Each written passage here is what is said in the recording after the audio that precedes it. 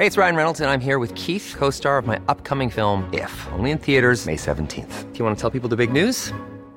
All right, I'll do it. Sign up now and you'll get unlimited for $15 a month and 6 months of Paramount Plus Essential Plan on us. MintMobile.com/switch. Upfront payment of $45 equivalent to $15 per month. Unlimited over 40 gigabytes per month. Face lower speeds. Videos at 480p. Active Mint customers by 531.24 get 6 months of Paramount Plus Essential Plan. Auto renews after 6 months. Offer ends May 31st, 2024. Separate Paramount Plus registration required. Terms and conditions apply if rated PG. Hey, I'm Ryan Reynolds. At Mint Mobile, we like to do the opposite of what Big Wireless does. They charge you a lot. We charge you a little. So naturally, when they announced they'd be raising their prices due to inflation, we decided to deflate our prices due to not hating you. That's right. We're cutting the price of Mint Unlimited from $30 a month to just $15 a month. Give it a try at mintmobile.com/switch. $45 upfront for 3 months plus taxes and fees. Promo rate for new customers for limited time. Unlimited more than 40 gigabytes per month. Slows full terms at mintmobile.com.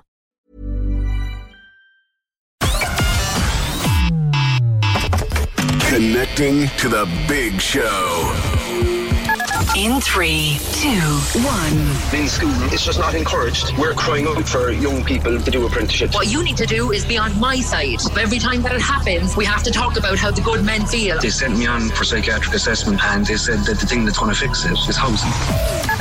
We're the one for Cork and ready to talk. Can we just talk? Call 0818 96 96 96. Extra WhatsApp 083 396 96 96. Email opinion@96fm.ie. The lines are live. Let's kickstart the conversation.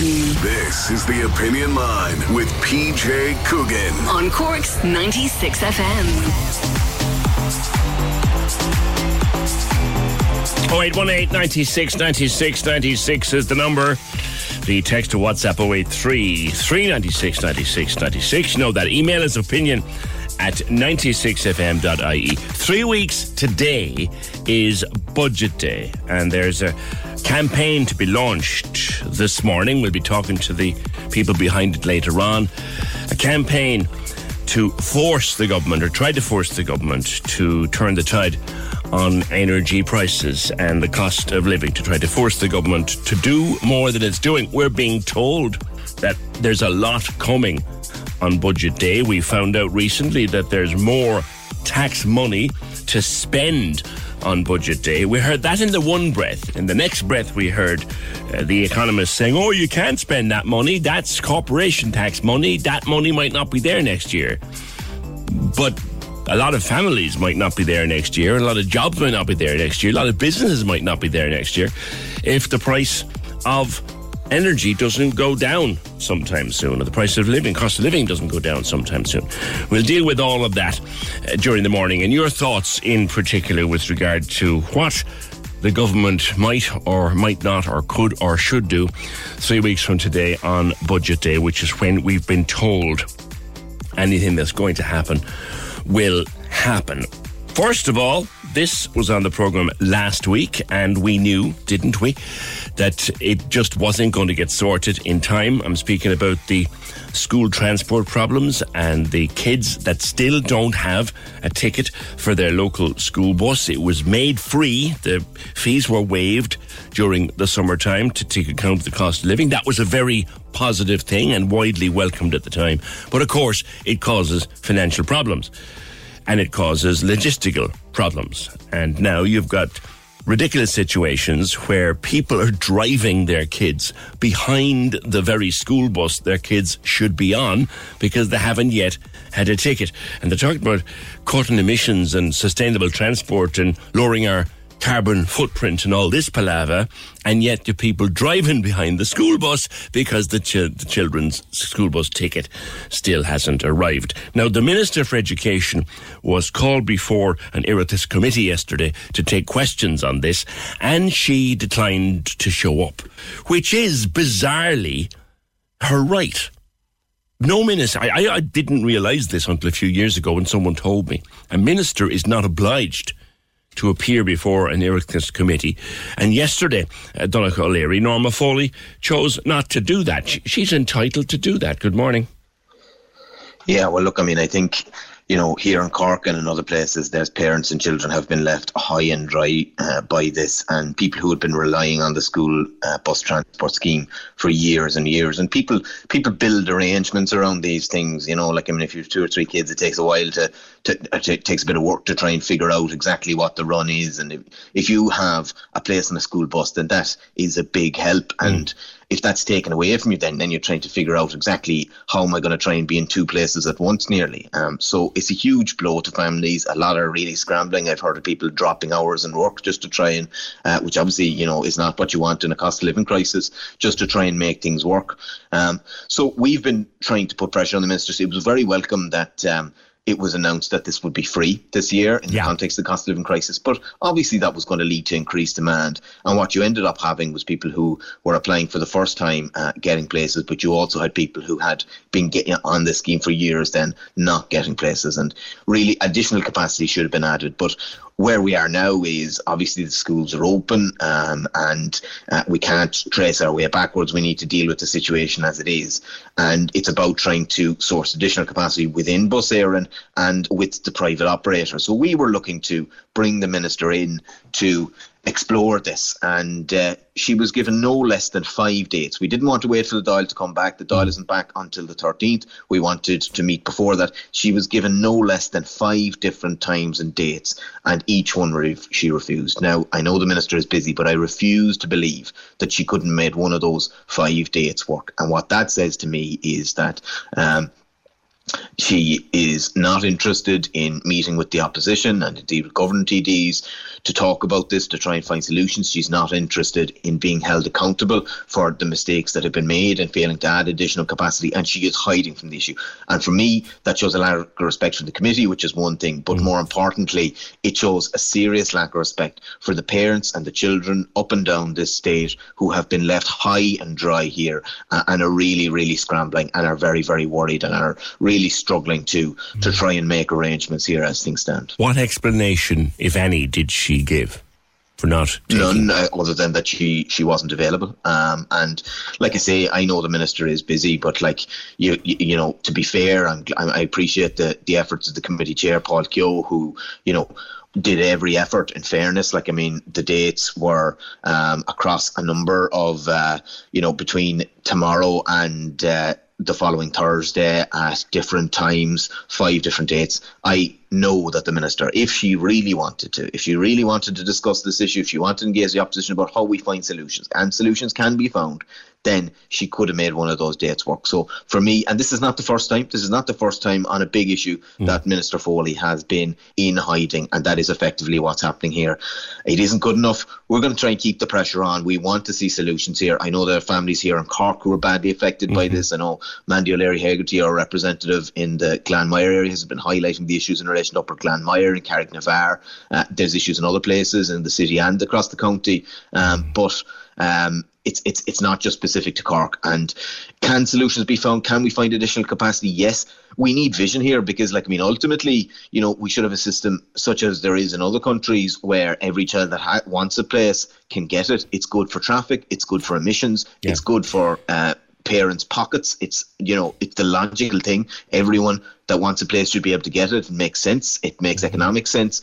But we need a bit of vision from the minister, and there's been no sign of that so far. Isn't there a case to be made for arguing, Donnacha, that this is more in the remit of the Minister for Transport, or public transport, Eamon Ryan? It's his job to run the buses effectively, not the Minister for Education. It's her job to get classes and teachers and school places. It's not her job to get buses. It's Eamon Ryan's job. That's one argument that might be made. Well, I suppose what I say to that, PJ, is that there is probably a logical argument that the school transport scheme might be better located in the Department of Transport, where there is capacity and experience with, the logistics of this, and obviously Bus Éireann is run by the Department of Transport. But the reality is, the way things are, sometimes things are located in departments that don't usually make sense. For example, school meals should probably be in education, but they're in the Department of Social Welfare. But where is what right I'm thinking of here, Donncha, I'm just playing devil's advocate a little with the question here, and not defending Norma Foley. I don't believe, by the way, and let's lay this down as a fundamental, I don't believe that a minister should be entitled to refuse an Oireachtas committee. I believe they have to be answerable to somebody, and they shouldn't be entitled to refuse without due cause. So let's leave that one aside. But if you like transport, buses, roads, it's another minister's gig, and it's a bit like asking a plumber why your wooden floor won't stick down. Yeah, and I suppose, PJ, what I was saying there, and maybe I probably wasn't crystal clear with it, but like I think there is a case that this should be located in a different place, and maybe that it should be under the Department of Transport, but it isn't. And formally, as things stand, the school transport section of the Department of Education is responsible for this. Right. So the minister who is responsible, who the buck stops with this minister, with Minister Foley, who made the announcement in relation to the free transport, which is welcome, and she was front and centre in relation to that and taking all the credit that was going. And look, we welcomed it too because people are under pressure. But now, when she has failed to put in the additional capacity, and it wouldn't have been a crazy amount when you think of the context of how big the scheme is. There was 121,000 tickets issued last year. We're not sure exactly how many people have lost out, but it's a 5-figure and a low 5-figure. Well, what's lost out, Donncha, really what has happened, I think the biggest cock-up that has occurred is that people who were on the existing scheme, who always had a ticket, are now driving behind the school bus because sitting on the school bus is a new applicant who got their ticket. That is a real problem for a lot of families. Yeah, and look, I mean, I think it's very unfair that people who applied on time have missed out, whereas, you know, people who have applied later have got the place. And look, I don't begrudge them the place either. They're like, the scheme was reopened and they were entitled to, but like people who were relying on the scheme should have been a high priority here, and they're the people who've built arrangements and their lives around it. But look, ultimately, this isn't about creating division between the kids who are sure. I'm just making the point. But I agree with you, PJ. As regards Bus Éireann, Tim Lombard was on the show here last week, Senator Lombard, who I'm sure you'll know well, and he was talking to me about an old regulation that drivers over 70, retired drivers, could not, under Bus Éireann rules, could not drive the school buses. Now, he said to me that the provision from the National Transport Authority, that provision has been removed, so that ban is no longer there in statute, as it were, but Bus Éireann still impose it. Where do you stand on that? Yeah, look, I mean, I'd agree. Like, I mean, that is something that could be addressed. Whether it would create the additional capacity we need or not, I'm not sure, to be honest. But, like, I mean, I think it should be certainly looked at. But, like, I mean, I think where does the capacity exist? You know, it's about hiring in. Like, I mean, if Bus Éireann doesn't have the capacity within its own organisation, then it's well used to, when it needs to, for relief buses and so on, hiring in additional capacity from private bus operators. And there's lots of school runs as well, of course, that, like, I mean, right across the city and county, people will be familiar with this, that don't operate under the school transport scheme, you know, and that parents have to pay for. This year they're not getting any relief. And, like, I mean, ultimately where we need to be going is that, you know, every child should have a place on the school bus. You can't do this overnight, but, like, I mean, I think that's ultimately where we need to have division for. Every child who wants a place in the school bus should be able to get it. Like I say, with a bit of vision, it makes sense from the environment. It makes so much sense from traffic. Like, I mean, you can see the difference yourself, PJ, when schools are back. I was on holidays, Donncha, when this started to heat up in July. The announcement was made, as we know, in July, and I was on holidays after the announcement was made. So, like, at what point did the capacity or the need for increased capacity, did you guys raise this? We would have raised some concerns in relation to it in the weeks following it, particularly our transport spokesperson Darren O'Rourke, and also that issue there that you flagged in relation to you know, what are called concessionary places, but a lot of people that would have been getting these concessionary places for years and years. I think it was obvious from a very early stage that you know, there's going to be increased demand if you make something free, and it's welcome, it is welcome, but if you're going to make something free, it's going to increase demand, so you have to respond to that, and the minister didn't do that. And then, look, you know, she has not been really available very much to respond. She did a radio interview on Radio 1 there a few days ago, but, like, I mean, that's one thing, but, like, you know, if you're serious serious about trying to get solutions, you need to work with the opposition, you need to work with all the government TDs, which there are on the Does the invitation remain open to her to come before the Of course, yeah, it does. Like, I mean, she's saying she'll be coming in anyway on the 12th of October, but sure, like, that's a fair distance away. That's really not good enough. Well, there'll be another issue arising then, Donnacha, and I'll make a prediction with you here, because we haven't heard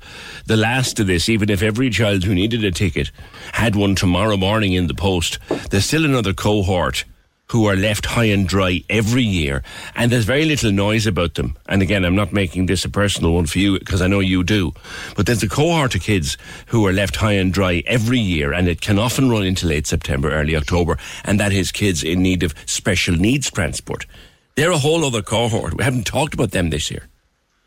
There is, yeah. Look, I mean, and I think an awful lot more needs to be done. Like, and I've spoken to, like, a lot of this work is done by taxi drivers, and I've spoken to taxi drivers, a lot of whom are very willing to do this, but think that the Department of Education need to be more proactive in seeking out taxi drivers who are willing to do it, because the capacity exists if if it can be sourced. But yeah, no, that is a massive issue every year, and it does need to be addressed. Like I say, with a bit of vision, there should be a place for every child who needs one. It's not so expensive by any manner or means that it's beyond our reach, and ultimately it will produce huge savings for parents and a big impact on traffic. Like, I mean, that is what we all want. And carbon emissions. Let's make the buzzword that's out there, the carbon emissions. Donnacha, thank you. That's Donnacha O'Leary, a Sinn Féin spokesman on education. And look, regardless of where your politics are, and regardless of who is in government, it's not acceptable for a minister to turn down 5 opportunities to appear before a committee. I personally don't see why a minister should have the right to refuse a committee anyway, but that's just me. Kevin says it's hard for any minister to justify not turning up to do committee work, but on 5 separate occasions tells its own story. As Donnacha said, she was offered 5 specific dates, 5 different meetings where she was welcome to come in and take questions. And she turned them all down, so she did. 0818 96 96 96. You always know just what to say. Now you can ask your smart speaker to play Cork's 96 FM. Play Cork's 96 FM. You know what I want. Don't get it. There are now even more ways to listen to Cork's 96 FM. Tune in on your radio, online, on your mobile. Cork's 96 FM. Talking shortly to the hotelier from West Cork whose ESB bill, or electricity bill, let's call it electricity bill because they're all different suppliers, has gone through the roof. You have no idea how much it is compared to this time last year. And also to some business leaders who were telling me at the weekend when I met them, this is going to close small shops, this is going to close cafes, this is going to shut down family businesses. I got an eye-watering figure for the amount of electricity being used just to keep food chilled in a warehouse. But Mary, you have an idea. Good morning. Hello, good morning, PJ. I don't know if it's an idea. I suppose it was more an observation, if you like. I gathered from the conversations on your programme there over the last few weeks that Electric Ireland is basically a state-owned company, or they have a large semi-state. Yeah, they Board Gas or whatever was sold to a UK company or something like that during the meltdown or whatever. Yes, yeah. But. So why can't the government just control the controllables? If they bring down the price of electric in Electric Ireland, if they bring down the prices there, all the others are going to have to follow suit. Because everybody will switch otherwise. Yeah. See, the thing is, Electric Ireland have to generate it using, unfortunately, gas, which is gone through the roof. The thing is, then all that will happen, it will eat into the supernormal profits that these companies, that obviously the state is actually getting a huge portion of because they're a semi-state company. So instead of me paying my tax and then going on my knees to the government, to get the money back, like kind of thing, so that I can pay my ESB bill or kind of what allowances to me, like that's only feeding into the profits of all these energy companies. Yeah. Yeah. If they're dealing with the price I have to pay rather than the price that these companies are charging. I understand where you're coming from. Yeah, these companies have to. The banks had to take the hit on their profits when they were bailed out by the government. Why this is such an energy bailout like kind of thing? Because in the banks they had no access to funding because the floor fell through their mortgage books or whatever. This is the same. The energy companies have no access, and instead of the state propping them up, like when the banks fell into trouble, they didn't give the money to the people who couldn't pay the mortgages. Yeah, yes. They didn't. The banks had to deal with it. The energy companies have to deal with this crisis and take responsibility for it. Yes. They knew it was coming down the track. They could have agreed contract prices, whatever they needed to do. Yeah. And, you know, okay, we did have a monopoly when it was the old ESB or whatever in the country, but if all they have introduced in its place is not competition but a cartel, where there's price fixing and everything else. That's a kind of a dangerous word to use, but I know where you're going. Sorry, you're okay. No, I think the point. You're fine. I think the point that is being made by many people, and this is a truth, absolute truth. The electricity companies seem to be charging at the moment on the basis that everything is generated using gas, when we know there's a lot of wind-based electricity and a lot of solar electricity. Well, I was absolutely horrified there when when SSE Electricity put up their prices, and that expert that you had on your programme was saying, oh, well, it all comes from the same grid. Bonkers, yeah, that's Dara from Bonkers. Yes, but that makes zero sense because they're selling into the grid. So if they're obviously getting more for the energy that they know to the unit how much energy they're putting into the grid. No, it is true. And they are all charging as if all of the lecky was generated from gas. And that's a great big anomaly in the system. Mary, thank you. Great idea. There should be some way that the government can use its leverage, if it has such a thing, with Electric Ireland, which you could say it has, to force the price. It is also true, and I was only reading about this, the companies are all charging at the moment as if every sup of electricity was being generated from gas, where we do have a lot of electricity going to the grid from renewables. Dara from Bonkers was making the point that putting it into the grid is one thing, but it all costs the same to take it out of the grid. It's all being treated as one source of electricity. Maybe it's time to change that, and the cheaper electricity would come at a cheaper price. 0818 96 96 96. Let me head to West Cork. Neil Grant, have you drawn breath yet since you got that electricity bill for the Celtic Ross Hotel? Remind us what happened. Good morning. Good morning. How are you, PJ? Good. Thanks for having me on. Good. Yeah, look, I think the initial shock is gone. I think we knew to a certain extent it was coming down the line because we knew we were falling out of contract on the 1st of July, and I think that's the big issue we had. We were in a contract which finished on the 1st of July, so we knew that it was going to be hard. As time went on, we realised that it was getting harder and harder to get a competitive price locked in, and so we spent a good bit of time shopping around. But then obviously the rate was quite clearly going to go, up astronomically. So we kind of, to a certain extent, had expected it was going to be bad, but I think it was almost when you saw the reality of what it finally was. Last week certainly was a bit of a shock. In 2019, your July costs for electric was 7,700. Remind us how much it was last month. For July this year, it was 18,262. That's more than doubled. And just to put perspective on it, actually in 2021, our electric was 8,324, and we used 3,300 units less in 2022 this year. So that vastly increased figure was actually against a backdrop of having reduced our consumption this year. We've been working hard. We've got a green team. We work hard. We've switched out all of our lighting to LED. It's something that we're really, really believe in strongly. Now, we can always be better. Don't get me wrong. There's still days that you think to yourself, is there anything more we can do? We've replaced a lot of equipment in the kitchen that's broken down over the last couple of years, and we've done it in an energy efficient manner. We've asked the companies that we use, what's the most energy efficient appliance we can get. And actually, we had reduced our consumption, yet we've managed to land a bill which is 10 grand more year on year and over 10 grand more versus 2019. So it's fairly scary. How do you process this, Neil? As in, you can't really start charging, as someone was saying last week, you can't start charging 20 quid for a pint of Guinness and 40 quid for a plate of fish and chips. You can't start doing that. You can't start doubling and trebling the price of your rooms to cover all this. So how do you deal with it? Look, there's one of the big things we did this year is TV, because that was costing us, I think... Sorry, say that again. You dropped out there for me a second.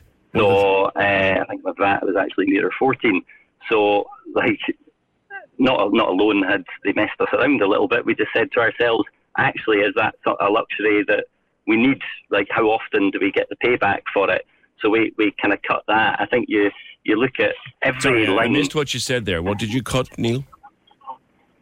We cut Sky Television. So we stopped using Sky, which saved us, I think, about 13,000 a year.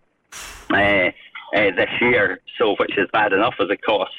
I think what we'll do over the next week, we've got our kind of green team meeting this afternoon, and we're going to chat about all of our kind of energy stroke waste lines and food waste, and how can we analyse everything. But you just look through the profit and loss, you look at your consumables, you look at your marketing expenses, you look at everything and just say, where can I shave a little there and there? Yeah. And you do all of that before you start looking at your food, before you start looking at your labour, before you start looking at the stuff that could affect the guest. And let's see if we can't. That line's gone a bit mucky on us, Neil. Let's see if we can't clean it up. And at that point, I'll just jump across to Kevin Herlihy, who is the president of the Cork Business Association. Kevin, it was a member of your own association, without naming names, who expressed those fears to me that this will close businesses. Good morning. Hi, PJ. Good morning. Thanks for having me on. It's certainly crisis mode at the moment. There's an awful lot of worry out there in relation to the increasing of energy costs. And last night I was at the VFI end of summer barbecue, and I was talking to one or two publicans and restaurateurs there, and definitely there's talk of them closing up, particularly on days that they're not going to be very busy. So that's obviously going to lead to staff layoffs and so on. So, overall, it is a worrying time. What in particular is becoming most expensive? I know chilling food, like every shop, for example, has got to have, you've got a number of Centras. Every shop has to have fridges. Every deli has to have chill cabinets. Your off license has to have chill cabinets. The cost of chilling has gone through the roof. Yeah, well, the overall cost, which is how we rate it, is a kilowatt per hour. So we were tied in what they call an infinity scheme, which is basically like you're locked in for 2 years, and we were paying 13 cents per kilowatt hour.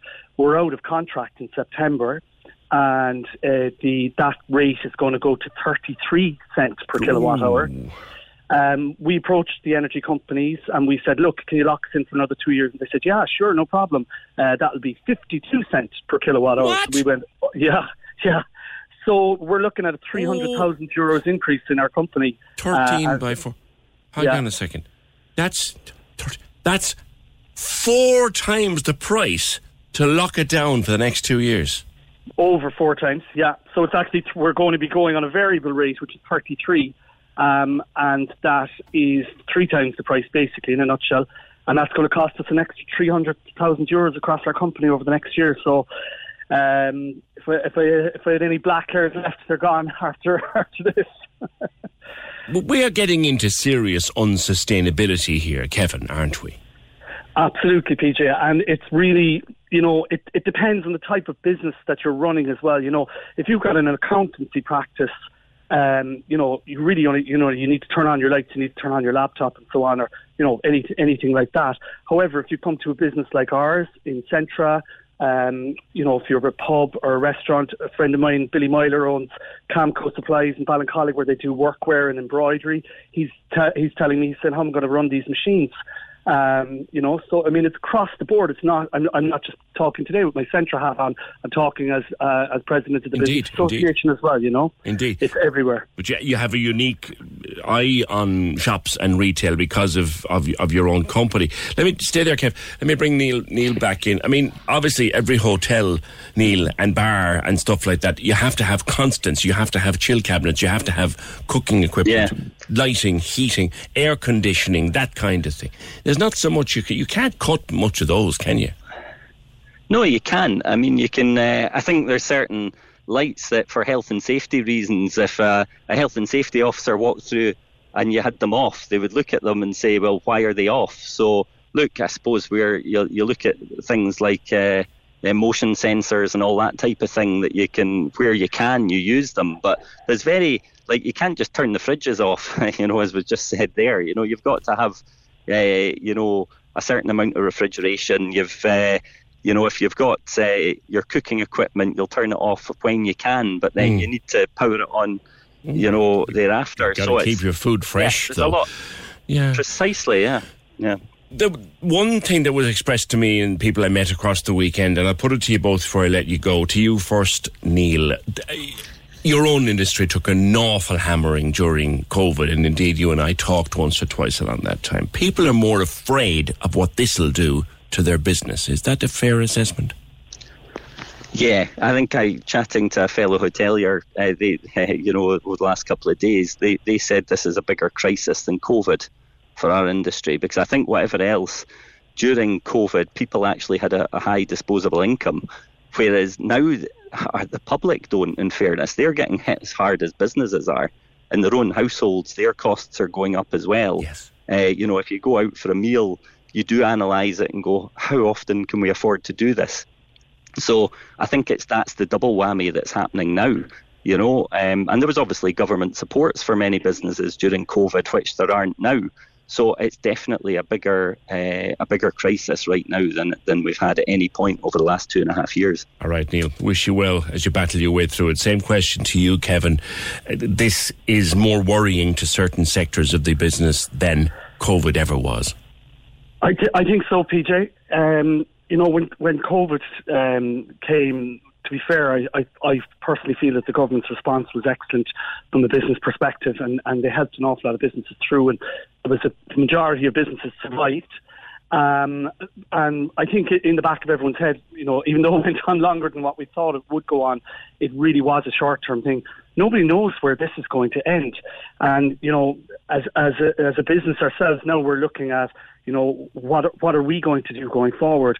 Are we going to look at more sustainable, friendly fridges, solar panels? We're working alongside Musgrave to try and come up with different ideas on how it's going to happen. But this, they're saying 6 months, 12 months, 18 months. Nobody really knows. So it is certainly a worrying thing. But what I would say, PJ, finally, is that we have met with the government. The Cork Business Association have met with them, and we have asked them to really think hard and long and do something for us in the business community in the next budget. You saw Liz Truss there this morning. Now she has announced a price cap on energy in the UK. That's going to be one of her first things as the new Prime Minister. So I don't know, is there an appetite in government to do that in Ireland? But there's something needs to be done, because the energy companies seem to be making a fortune. Yeah.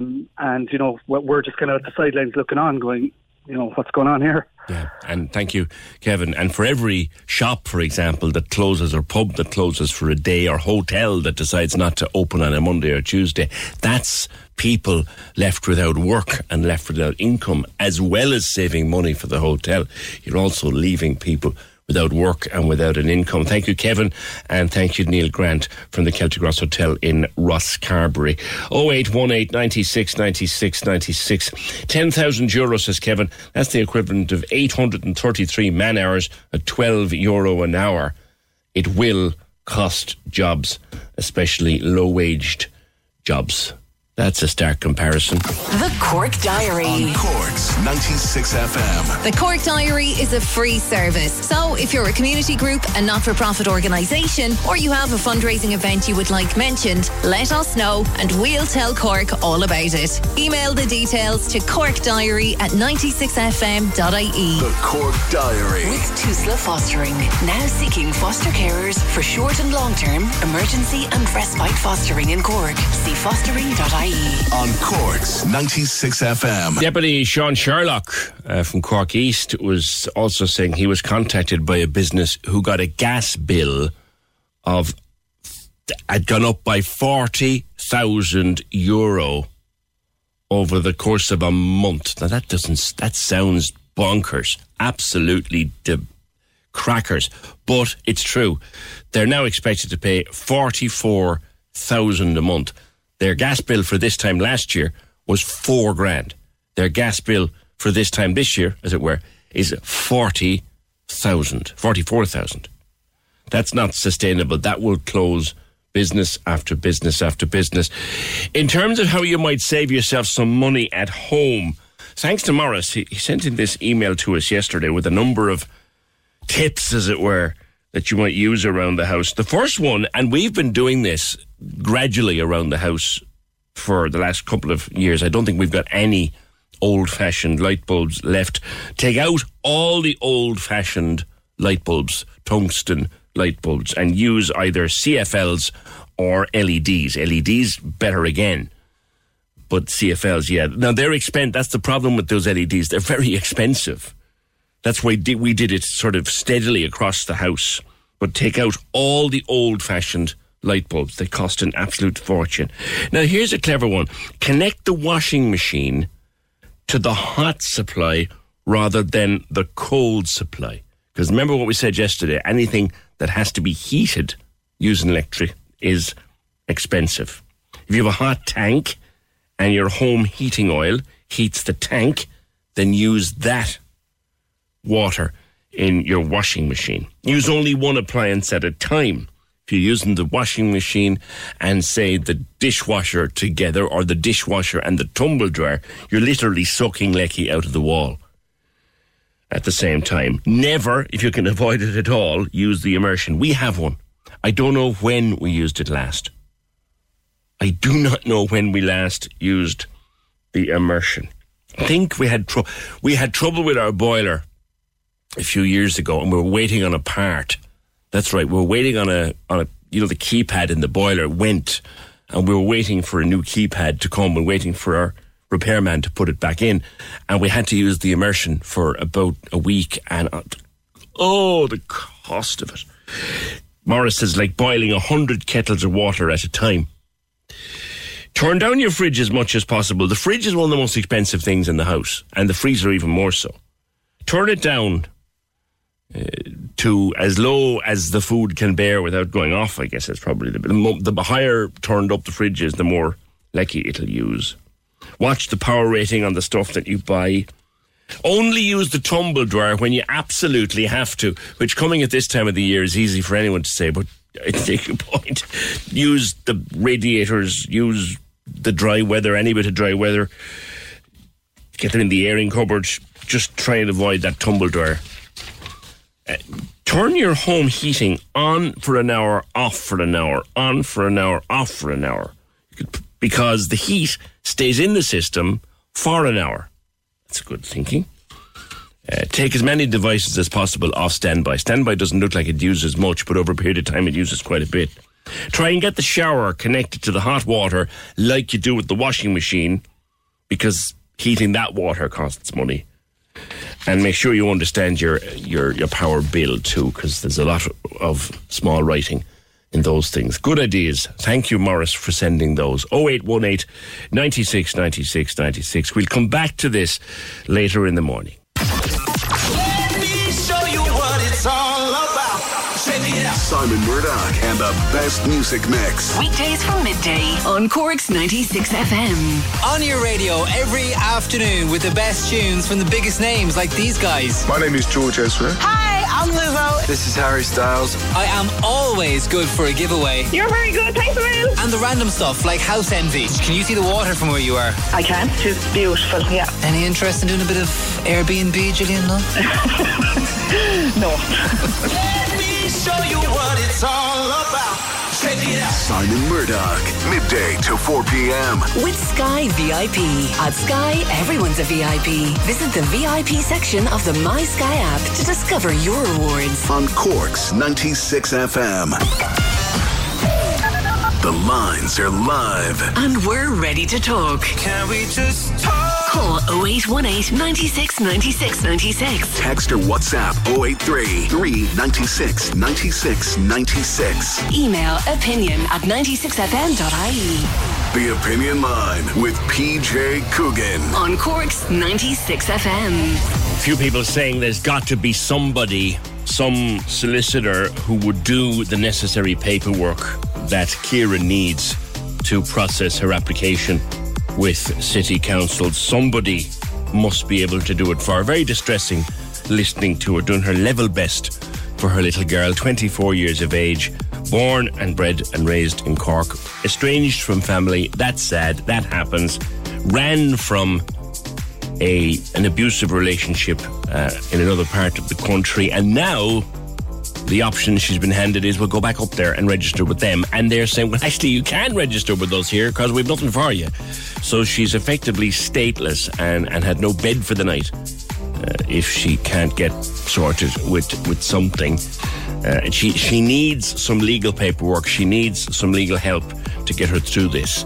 And if anybody is listening who might know a solicitor who'd draw up the paperwork for her, she really hasn't got a cent to her name because she's spending it all on her little girl. Surely somebody could do an affidavit or someone could sign a document for her. I don't know whether a peace commissioner can do these kind of things. I don't know.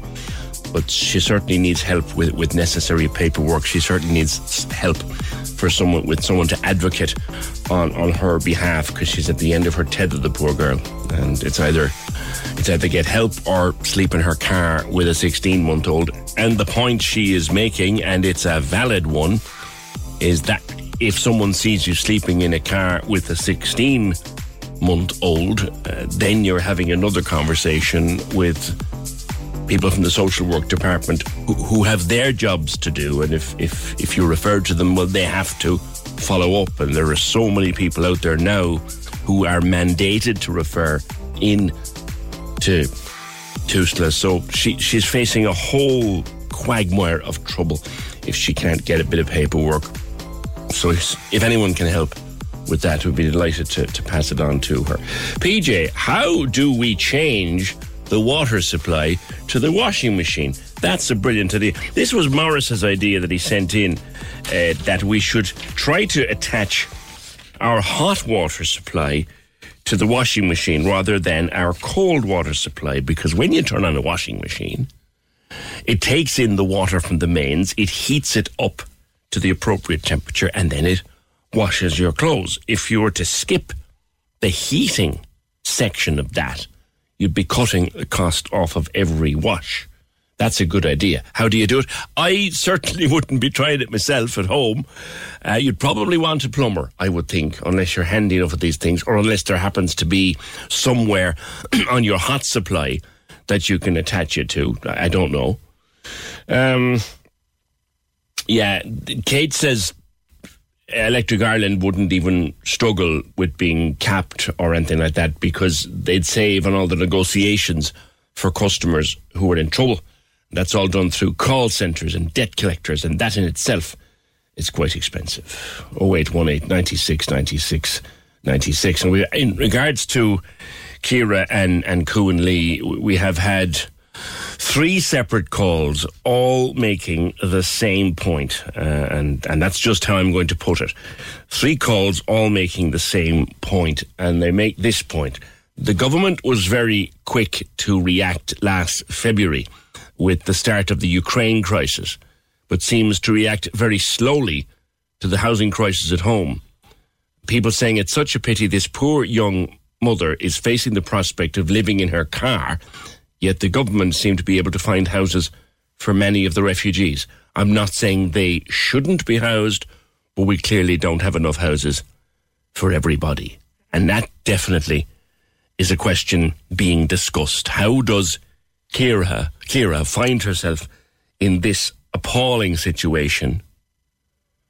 And we can, rightly so, sort out refugees quickly and efficiently and get them into places. How does she find herself in that position? A lot of people asking that question, and you can't really argue with them, can you? 0818 96 96 96. Now, there's an event coming up this weekend, a protest against the spiralling cost of living, and it's being launched today, this event, and it'll involve a number of different interest groups and focus groups and political parties and individuals, and the plan is to have a march on Saturday week, September 17th, 2 o'clock at the Grand Parade. Katrina, good morning. Good morning. Hi. People are at breaking point, whether they be ordinary folk in their homes anticipating the next bill or small businesses anticipating their next bill. The decision to heat or eat is a real one for so many people now. Are you there? Hello, PJ. Yes. Hi, it's Katrina here. How are you? That, yeah. You're part of the organising committee for this protest. Well, look, let me start by saying that this is Ireland. We have Irish weather. We need our electricity, our gas, our fuel to get the kids to school or for people to get to work. We need homes, we need roofs over people's heads. We can't have people dying in our streets, so we need to address our hospital situations for the hospital staff and all situations like that. But I suppose with the gas and electricity price increases, plus practically everything else increasing, we need a message to go out that our people can't take anymore. They're hurting.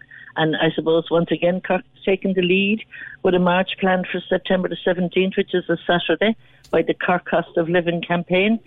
And that'll be followed the week after by the National Cost of Living campaign on September 24th in Dublin. The Cork one is 10 days before the budget. And I suppose the main theme will be stop the profiteering and the energy price increases, because it's crippling everybody.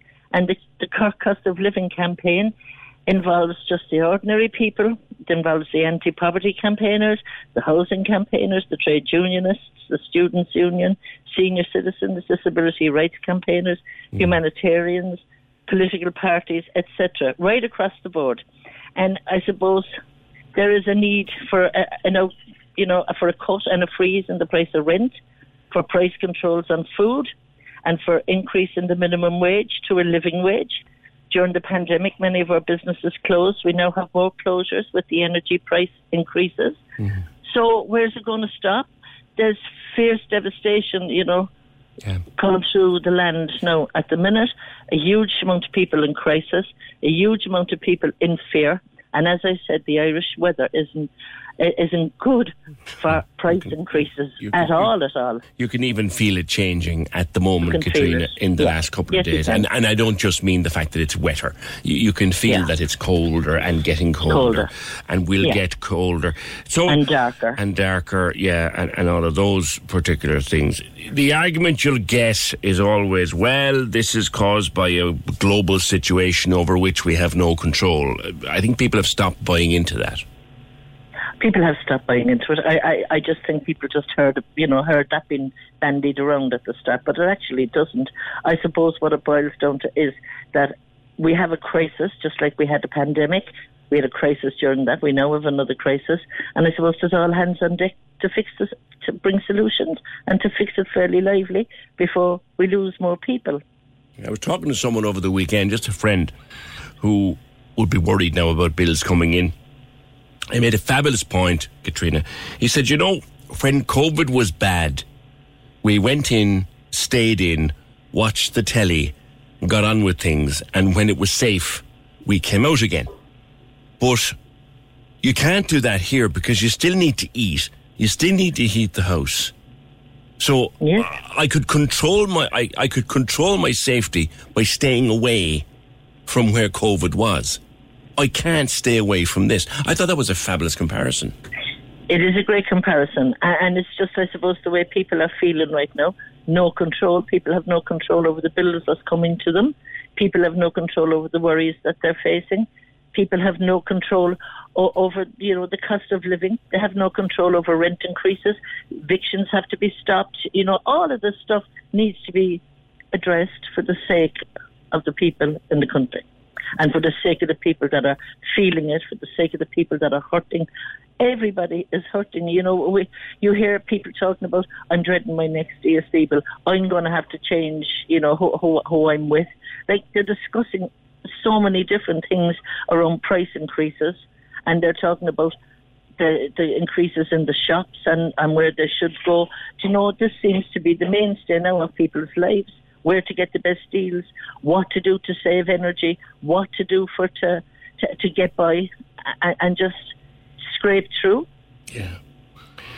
Yeah, it's very hard. I was just doing a comparison here the other day, Katrina, my own summertime bills year on year. So my July gas bill, which is always my lowest bill of the year, my July gas bill would have been last year less than 50 quid, and this year it's just under 80, and it's for the same amount of use. Exactly. That's and that's ridiculous. Yeah, and people have to pay those, because if they don't pay them, they won't have it. Yeah. So, these things have to be paid. They're essential. They're essential bills that have to be paid, and if people don't have the money for it, you hear people saying they can't get to work. You'll see more and more people walking to work. You'll see, and people might say, it is healthy to walk. Not if you have to walk 6 or 7 kilometres every morning and things like that, and do a day's work. Is it just me, actually, who thinks that is the most patronising, silly thing to say to someone? Oh, you could walk. Sorry, walk with 3 kids hanging out of you, 8 or 9 kilometres in the piss and rain? Yep. Sorry. That's not an option for anybody. That's not an option for anyone. Katrina, I think I might have, I hope I don't confuse the nation. It wouldn't be the first time I did. The March in Cork is Saturday the 17th, which is Saturday week. Yes, Saturday week. And actually this Saturday night, we will be done by the plaza next to the City Hall for World Suicide Prevention Day. Ah, yes. And we'll be High Hope Square and lots of other agencies will be there as well. And there'll be... the boats will be on the river from missing persons and Portacock and from the army. Just to highlight that we're all here for everybody to reach out. We'll sing our brains out, and we'll have a few people that will say a few words, just to kind of, and it'll be to remember all we have lost. Indeed. And it'll be a reminder probably that we don't want to lose any more. So these are the reasons why we need to fix these issues. And it'll be, to tell people to reach out to us. So that's it's next Saturday for definite, the 10th. And the following week then is the cost of living campaign. Yeah. And it'll go through the city. And I do believe you sense a big crowd at that, Katrina? Do you sense that? I believe there should be, because it's affecting everybody. And I believe there's, that old thing they say, the numbers, and stuff like that. If people show, I suppose, what would be the word, solidarity with each other. They show community with each other. They show that they hurt for each other as well as hurting for themselves. And that message has to go out there. It's got to stop somewhere. Yeah. Got to stop. And it's got to stop before the cold, harsh winter. It does severe damage, and the people are found dead in their homes because they can't turn on their heating. I know our elderly are scared because we talk to a lot of them. Paddy O'Brien is an outstanding advocate, and he keeps highlighting it the whole time. So, it's not something I'm just saying or dreaming of. It's what everybody is saying on the ground here. We're hurt. It is. We're suffering. It is, and people who never struggled before are dreading that next bill coming in. Katrina, thank you. One of a number of people involved in the organisation of the event, which is Saturday week, the 17th September, 2:00 on the Grand Parade. Whether there'll be a big crowd or not, I do not know. There's a national protest in Dublin the following week, but Cork will be first out of the traps. It's a kind of a coming together of anti-poverty groups, housing campaigners, unions, student unions, political parties. And they'll be asking for all sorts of things like a cut and a freeze in rent, ban on evictions, price controls, increase in minimum wage and to stop the profiteering in and by the energy industry. There are those who would argue, economically at least, that we can't really impose too much punishment on our suppliers here because they're only charging what they have to charge. I'm not too sure I buy that anymore. I'm not really too sure that I buy that anymore. It's getting desperately, desperately expensive to run a home and live and eat and light and heat. And here we are in September and people are worried. What's it going to be like come November, December when it's cold and it's wet and it's dark and it's horrible? It really is awful. And, you know, Katrina referred to something there, and I said it and I back it up. You know these people who say, oh, well, you can save energy by not driving, you can walk, you can cycle. Sorry, hold on a cotton-picking minute here. Try telling that to someone who's got to get 2 kids to school for 9 o'clock, get themselves to work for maybe 9:15, 9:30. There's a round trip of several kilometres. There's no bus worth talking about, and it's pouring rain. Are you really going to expect someone to drag 2 kids behind them to save the cost of petrol? I think an awful lot of that comes from people who are well-heeled and never really needed to do it. 0818 96 96 96. Katrina read out a list of things that are needed. It should be printed out, posters made up and put up around the city. It might shame the government. On housing, I live in an estate in Carrigaline that has 4 vacant council houses for over a year now. A 4-bed, a 3-bed, a 2-bed and a 1-bed. This is a disgrace.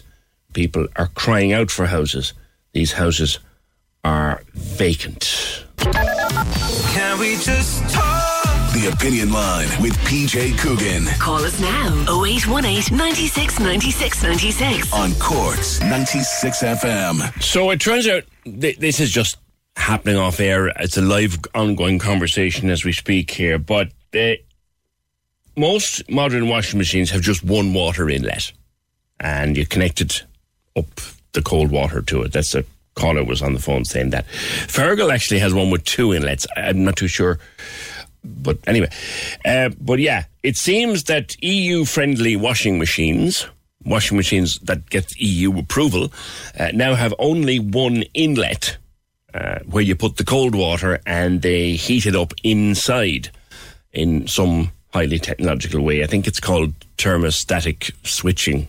We've a friend who does a bit of this appliance stuff, and it's called thermostatic switching, and yeah.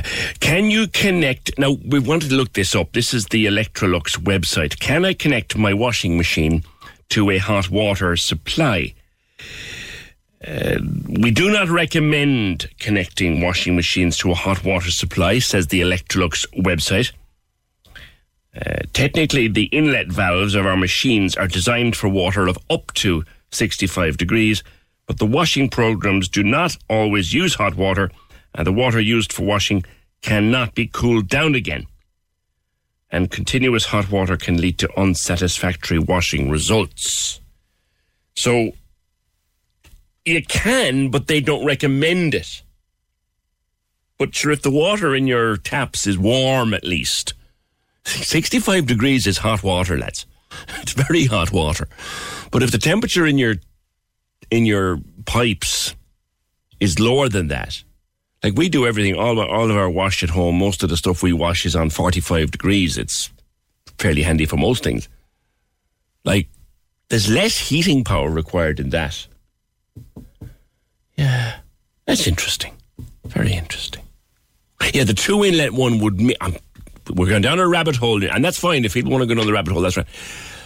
The one with 2 inlets would obviously mix cold and hot sources. Very true. Very true. That probably wouldn't have an interior heater, would it? Don't know.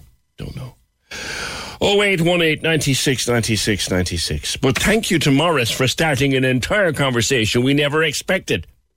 Morris suggests that if you can hook up your hot water to your washing machine. It'll save you money because the machine won't have to heat it up before it does the washing.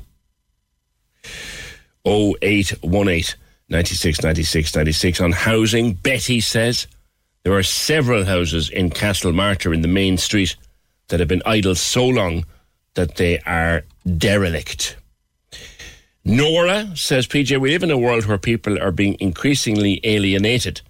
We need to wake up and stop the economic monster that is eating us and our children alive. 0818 96 96 96. I'm doing a lot. I'm doing this job a long time, as I keep saying, and I've seen a lot of issues over the years. And we went through the water charges and the annoyance that caused, and there was polarised views on water. There were polarised views on it. One thing that I'm seeing total unity on this, total absolute unity, is the cost of energy and the cost of heating and lighting your home has got to be taken into some kind of control.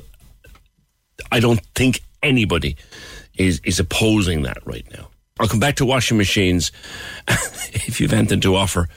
Be nice to get an appliance expert, actually, who'd explain to us whether or not you actually can put hot water into a standard machine with one inlet. The Electrolux website says, it kind of says you can, but it kind of recommends that you don't.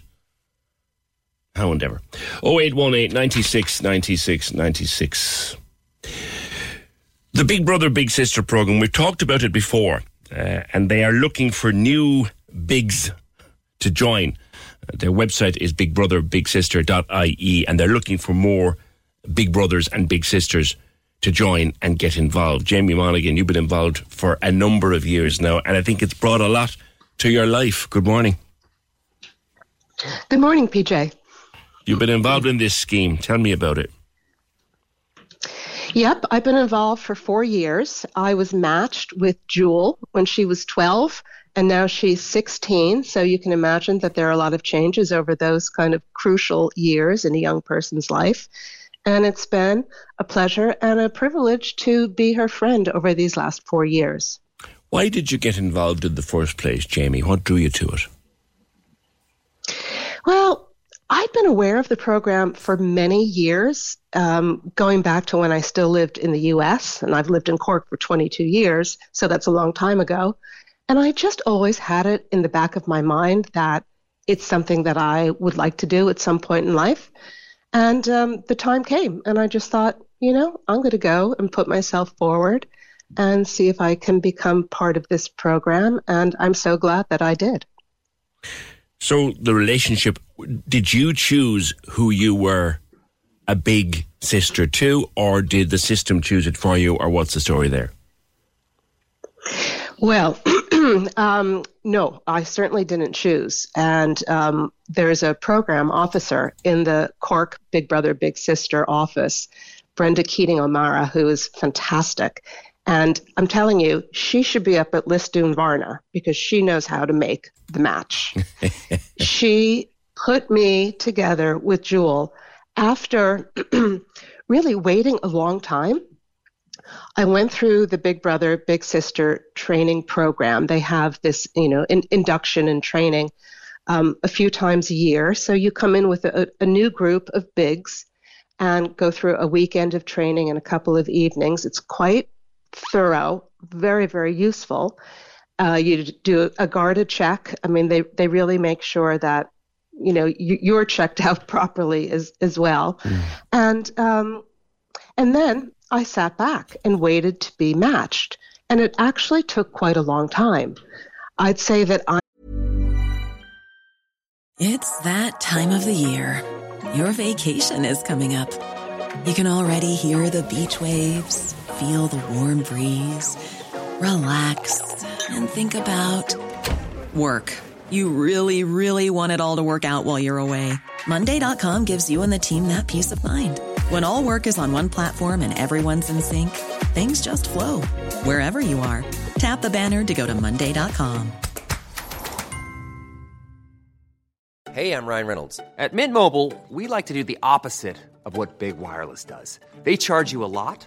we charge you a little. So naturally, when they announced they'd be raising their prices due to inflation, we decided to deflate our prices due to not hating you.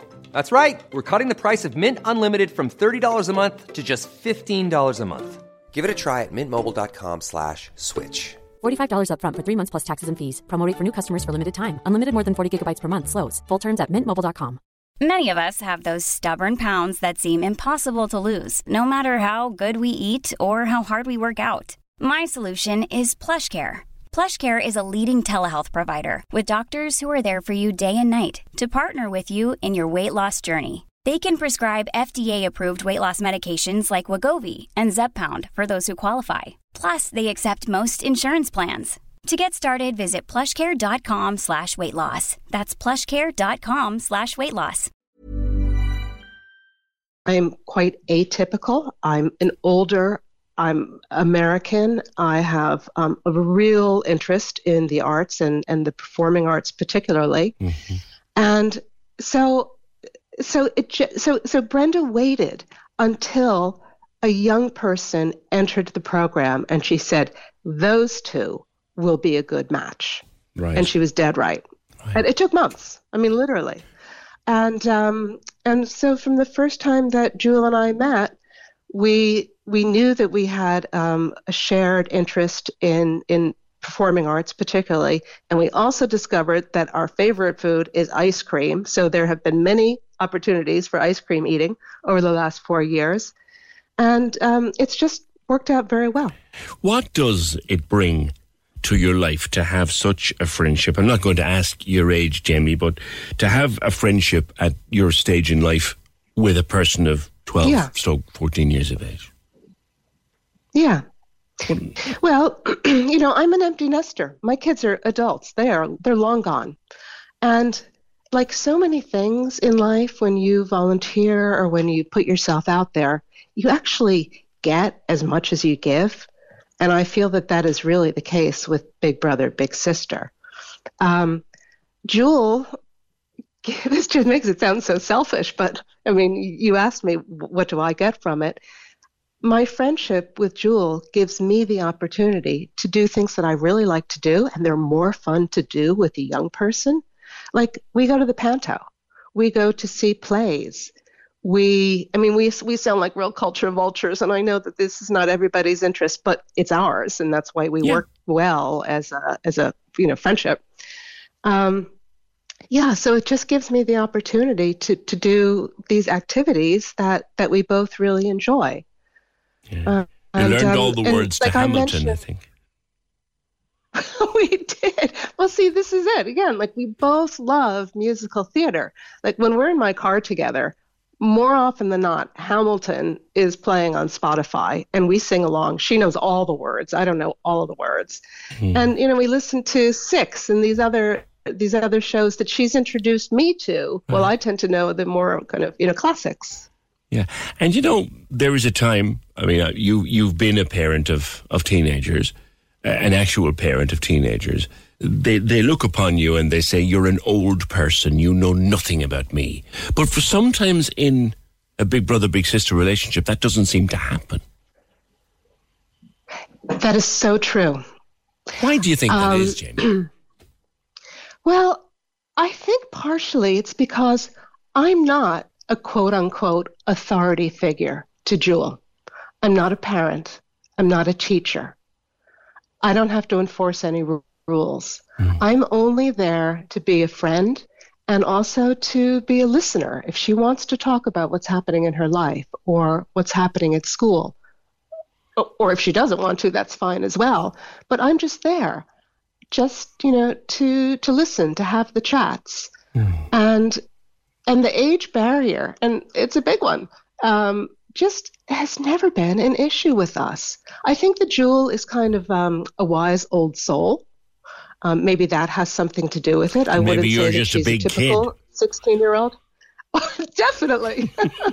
Absolutely. Listen, when I'm desperate for company to go to the Panto with, you know that's the case.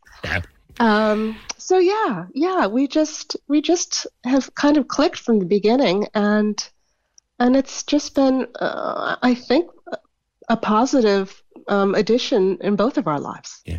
It's run by Feroiga, isn't it? Yes. Yeah. And I'm looking at their website now, and it says giving just an hour a week can make all the difference. It pairs adult volunteers with young people looking for friendship and support, and you just have to commit to an hour a week. But it sounds to me, Jamie, that committing to an hour a week, you probably spend a bit more time than that with Jewel, and you do more things together, things that take more than an hour a week. Sometimes, but I don't meet her every week. Yeah. It's very flexible. There are no rigid rules. I go home to the U.S. for a few weeks every year. So, I don't see her then. There are no rigid rules about how much time you need to spend with your little and how often. All I can say is that I spend enough time with her that the relationship is meaningful. Yeah. Jamie, great talking to you. And I remember talking to you many times when you were involved with the Opera House and other such arts circles in the city. So good to catch up again. That's Jamie Monaghan. Big Brother, Big Sister programme run through Feroiga. They have a website, bigbrotherBigSister.ie. There's the big sister. I'd love to talk to the little brother or little sister in a relationship like that to see what they got from it. Because this thing between an adult, and you know yourself when you're kind of a day over 30, and particularly you're a day over 40, when you're one day over 40, every teenager put on the planet thinks that the next place for you is 6 feet under, and what the hell could you possibly know about their life? And that soon changes, by the way. If you're in that space at the moment, that changes, I promise you. But an older person and a teen, the Big Brother, Big Sister, it works on a different level. It's cool to hear about. BigBrotherBigSister.ie, 0818 96 96 96. Staying with the cost of electricity and running things, are dehumidifiers hard on electricity? I just looked it up. Ideal Homes published an article on it yesterday. Yeah, the article says the type and the size of your dehumidifier will affect running costs. However, to work out exactly what one appliance is using, you need to find out what you pay for energy per kilowatt hour, etc., and the wattage of your dehumidifier. But basically, a dehumidifier is a load of fans sucking in moisture out of the air and cooling it down and making liquid out of it and all that kind of carry on. That's going to cost money. A dehumidifier is going to be expensive. There's anything that makes a noise, anything that heats something up, water or air, or anything that makes a noise, like a fan, a big fan inside it. That's probably going to cost you money too. Those floor heaters, those blow heaters that you see on the floor, or some people don't know, they cost an absolute fortune. The article is saying more modern dehumidifiers aren't as expensive. Yeah, well, the more modern anything kind of isn't as expensive as the ones from a few years ago.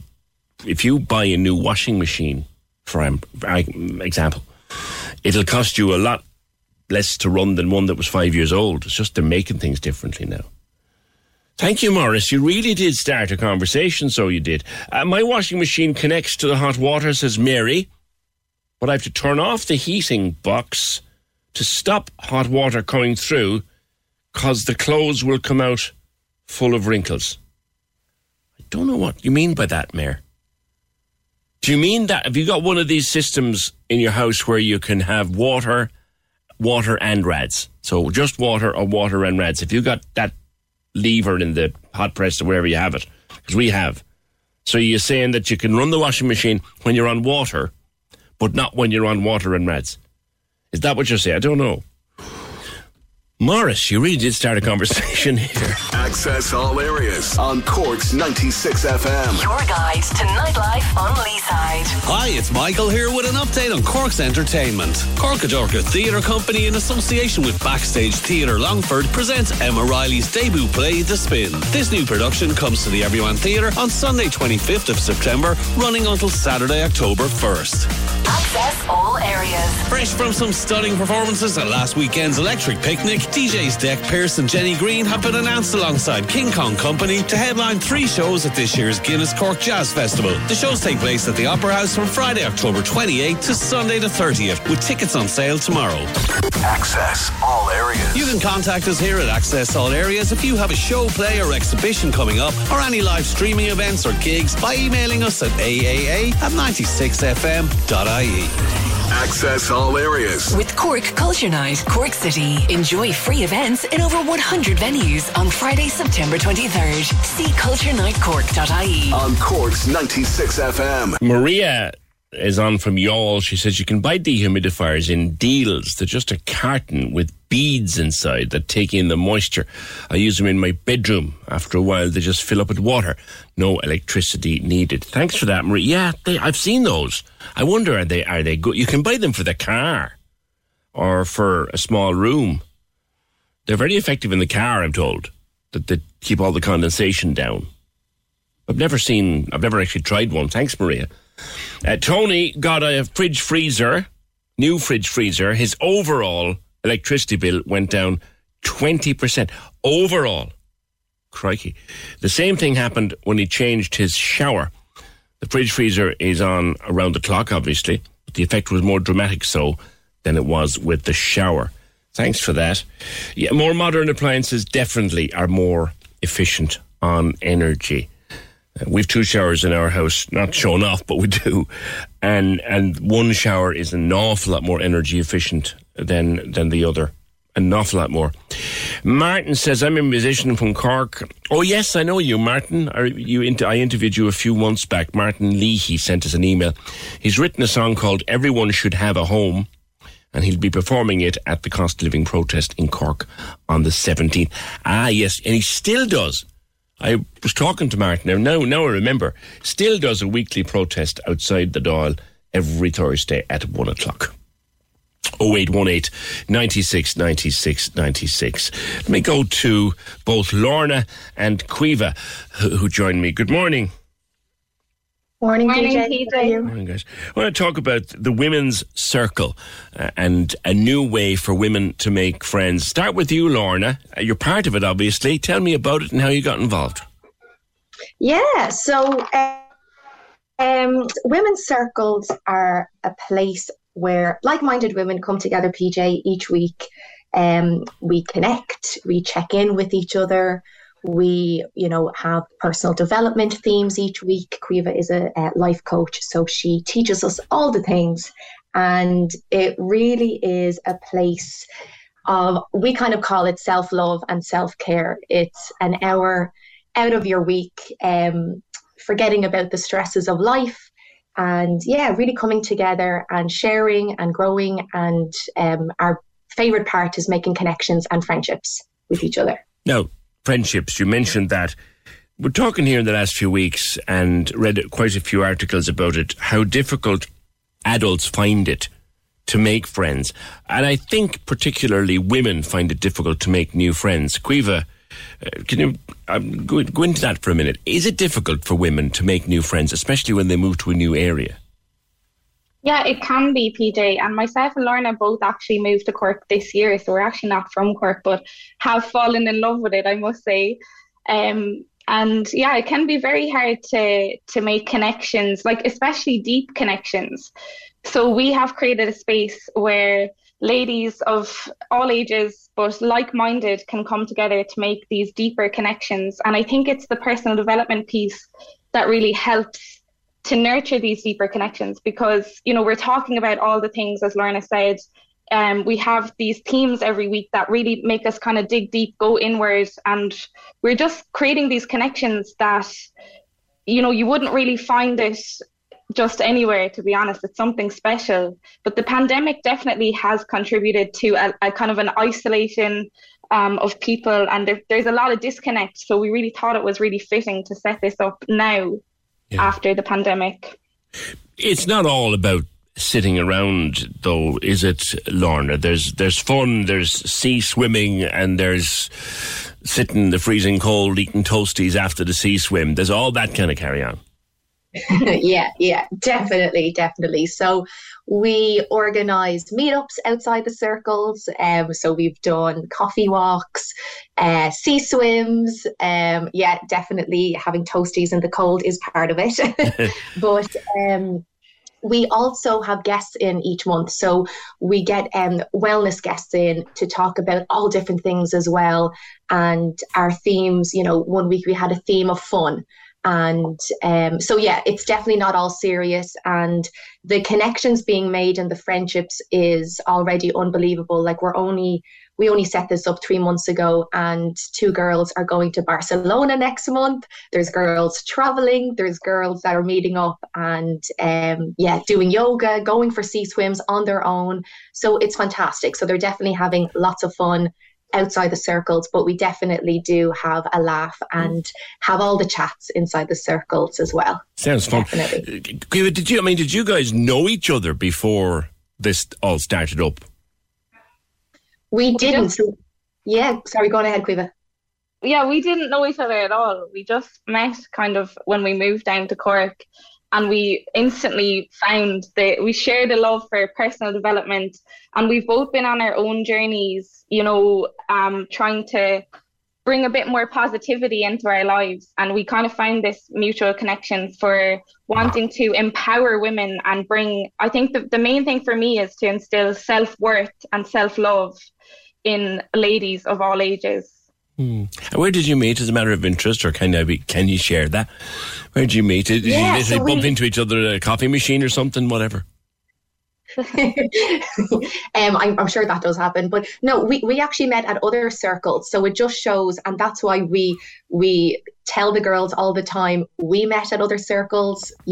Friendships can be made, connections can be made, and although myself and Quiva are not from Cork, I'd say the majority of the girls that actually come to the circles are from Cork, but are looking for maybe to maybe meet people outside their circle at the moment, to maybe meet more like-minded people.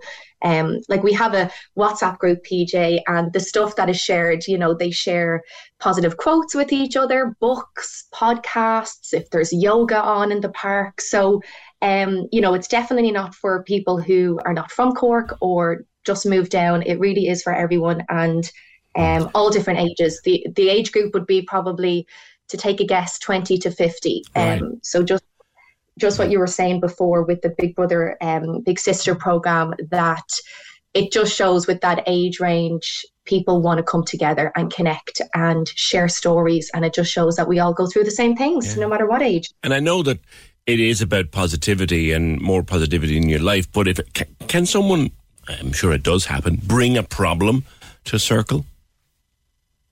Yeah, PJ. So we'd kind of do a check-in at the beginning, and we appreciate everything. We want the girls to just, share what kind of week they're having. So it could be the best week in the world, it could be the worst week in the world. But what we like to equip them with is a tool to go away to kind of build resilience and use some kind of tool from the life coaching toolkit that they can navigate life a little bit easier and the challenges. But even just in the sharing alone and the kind of holding each other, holding a space where we can connect and share whatever we like. And it is a confidential space as well. We do have some guidelines in place there. And it really just helps to kind of feel things. As we say, feeling is healing. So we want to feel it all, Cool. It sounds like a great idea. I know your circle, Cork Connections, you meet at Nemo on Tuesdays at 7 and Thursdays from 7:30. And can people just rock up and join, or do you want them to contact you first? Yeah, so at the moment it's Tuesdays and Wednesdays at 7:30. Okay. Just because, that was what the girls wanted for the summer. So we changed it. So it's, at the moment, they're Tuesdays and Wednesdays at 7:30. Okay. The best way to get involved, or if you have any questions, is our Instagram page. So it's Cork_Connections. We will always post, PJ, if there's any spots available, and you just message us, we'll book you in. And the reaction and response, we are blown away. It's absolutely fantastic. So we really are thinking about how we can serve more people in other areas of Cork or even other areas of the country, because we definitely know that this is needed.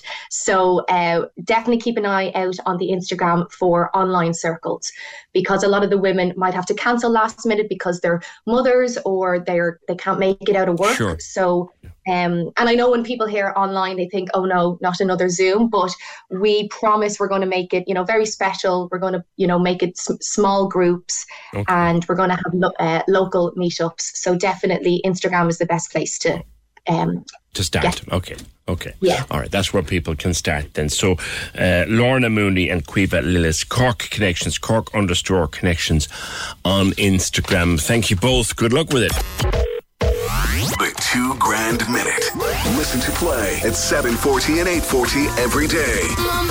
Answer 10 questions to claim all that cash. Stacking up the cash. Cash. The 2 Grand Minute. On Casey and Ross in the morning. Cork's 96 FM. The lines are live. And we're ready to talk. Can we just talk? Call 0818 96 96 96. Text or WhatsApp 083 396 96 96. Email opinion@96fm.ie. The Opinion Line with PJ Coogan. On Cork's 96 FM.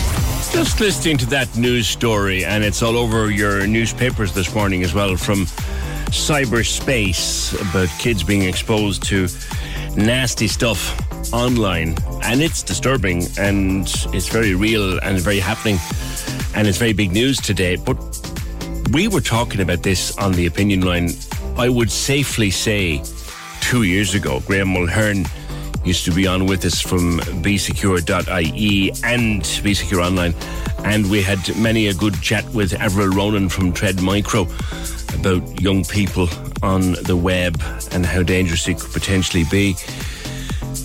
Hopefully they'll start taking note of it now that this finding has been published. But we were talking about it here quite a long time ago.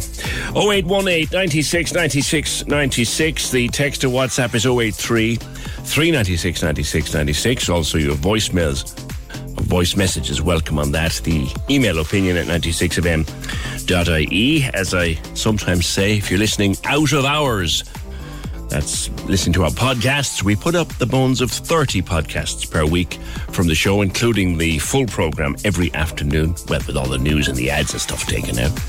About 30 podcasts a week. Just subscribe wherever you get yours, and they'll come through to you as we publish them.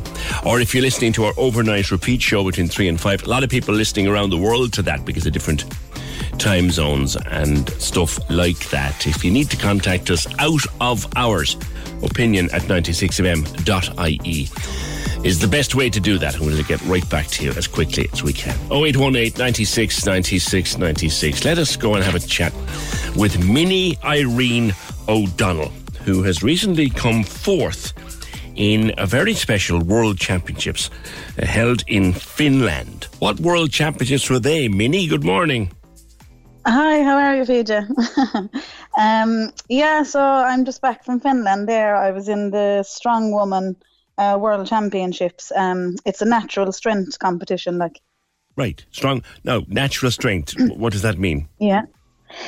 So basically, like, if you can't, it's tested, like, so it wouldn't be like you couldn't be taken. Some people like to enhance their strength by taking steroids and stuff. So for this competition, you're natural, like, you'd be tested, so you can't take anything like that, like. Need to be as clean as a whistle. How did you get into this strong woman stuff? Like, first of all, what did you have to do at the championships? You pull a tractor, did you? Yeah.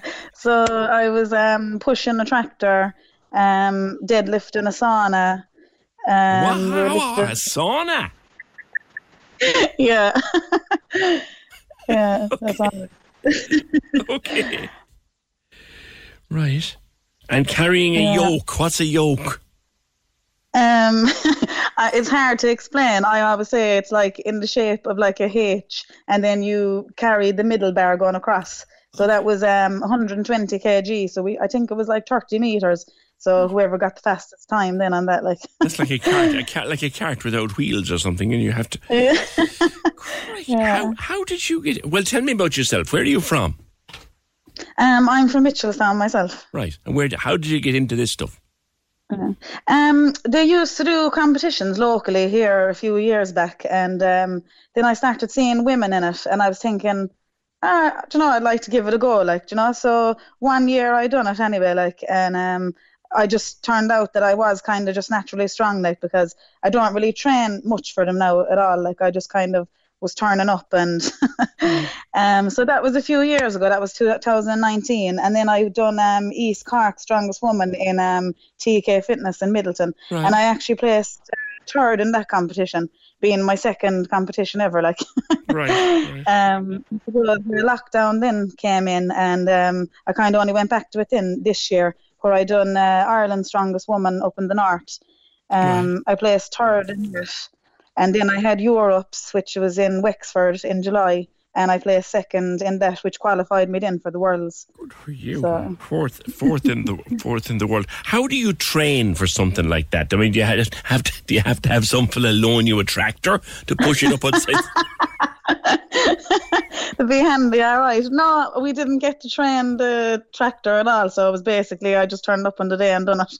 Okay, as you do, Yeah. So how do you train? Well, as I said, to be honest, I've never really trained much for competitions, but say in your normal gym, you wouldn't really have that type of equipment, No. But there are gyms around the place. I go to a place in Wexford there sometimes, and again that gym, TK Fitness in Middleton, where they'd have the equipment the Atlas Stones, we'll say, the yokes, the log, all that kind of stuff. Yeah, I saw a picture of you with. You were in a gym, but it was like this. It was like a metal bar, just a big thick chunk of metal lifting it over your head. Yeah, that's the log, I'd say. Now, talk to me about. I'm not letting you away with this. Sauna, lifting a sauna. Saunas are big things. That's like lifting a whole room. Yeah, I suppose it is when you think. How do you manage that? Do you stand up on a platform or something over it? First of all, you're not exactly 8 foot tall either. You're small. Yeah, I'm 5'1". Yeah, so they basically have the sauna. It was kind of like the shape of a barrel, if you like. It was a big kind of one, and they had it on a stand, and then they had 2 bars coming out, and then say the bar is going straight across in front of you, so you lift from the front like a deadlift kind of. They're basically full of bricks and stones, aren't they? Saunas, Yeah, they could be. I didn't look into it now. And I hope there was nobody inside in it I don't think so, no. No. Yeah, so fourth in the world. So what next? My next competition now is going to be Static Monsters and the Strong Woman League. So the Strong Woman League, that's in October. So they're a group there, Strong Woman Ireland. They set up there in 2020. And then last year they formed a committee, so it's all women. It's basically to promote the sport, and women in the sport, because I suppose a lot of people think that women, lifting weights isn't really for women. You'd hear this, but I love it anyway. It's the most fun thing ever, and like I said, I do it for the fun of it, really, and if I place, well, good, but and as I said, usually I seem to do all right, but yeah. And come here to me. What the hell is Static Monsters? I'm not letting away with that either. What on earth is Static Monsters? So it's like a worldwide event, where you do an axle deadlift and the log press overhead, that barrel thing you were talking about. Yeah. So whoever, it's your max lift. So say, for example, if you lifted 160 kg or something, there'd be weight classes, so there might be under 65, under 75, under 82, and then they put you into the system where they'll show you where in the world then you are, I see. So this is the standard. Yeah. Here's the standard, and this is kind of where you're at just now. Yeah, kind of. Yeah. Do you have a personal best in that? My max on the deadlift is 160 at the moment, and the sauna. 160. Right, so in all, I'm looking at old-fashioned stone here, or 100 weight. That's 25 stone, 2.5 pounds. Yeah. Right. And you're only 5'1". Yeah. Yeah. My good. Apart from all this, you're a busy mother too. Yeah, that's right. Yeah, I have a little boy. He's 7. Right. Where do you get the time to fit him? Well, at least the handy thing about him is you can carry him around. Like. Yeah, that's true as well. What does he think of all this? Oh, he absolutely loves it. Yeah, he's mad into it as well, and he's obsessed with. I don't know if you know Pa O'Dwyer. He's Ireland's strongest man there. I do, yeah, I've heard of him. Yeah, he loves him. He met him once, and they went in for a picture, and Pa went to do a fist bump, but he puts up his muscles. Good for him. He's starting young. Yeah. He's starting. I'm telling you, he said he's going to be Ireland's strongest man someday. So, listen, I think it's great to talk to you, and we'll keep an eye on your progress. Look forward to maybe talking again. 4th in the world, the 4th strongest woman in the world, Mitchelstown, 5'1" Mitchelstonian, Mini Irene O'Donnell is the 4th strongest woman in the world. Listen, lovely talking to you, girl, and good luck with the sport and the career. She's funny, lifting a sauna. Oh, lifting a sauna, like just as you do, kind of thing. Thanks, Minnie. 081, and she is Mini, she's only 5'1", and she can lift a sauna. 0818 96 96 96. On electricity prices, and we'll have one of our podcasts will be of Mini today if you want to hear that back.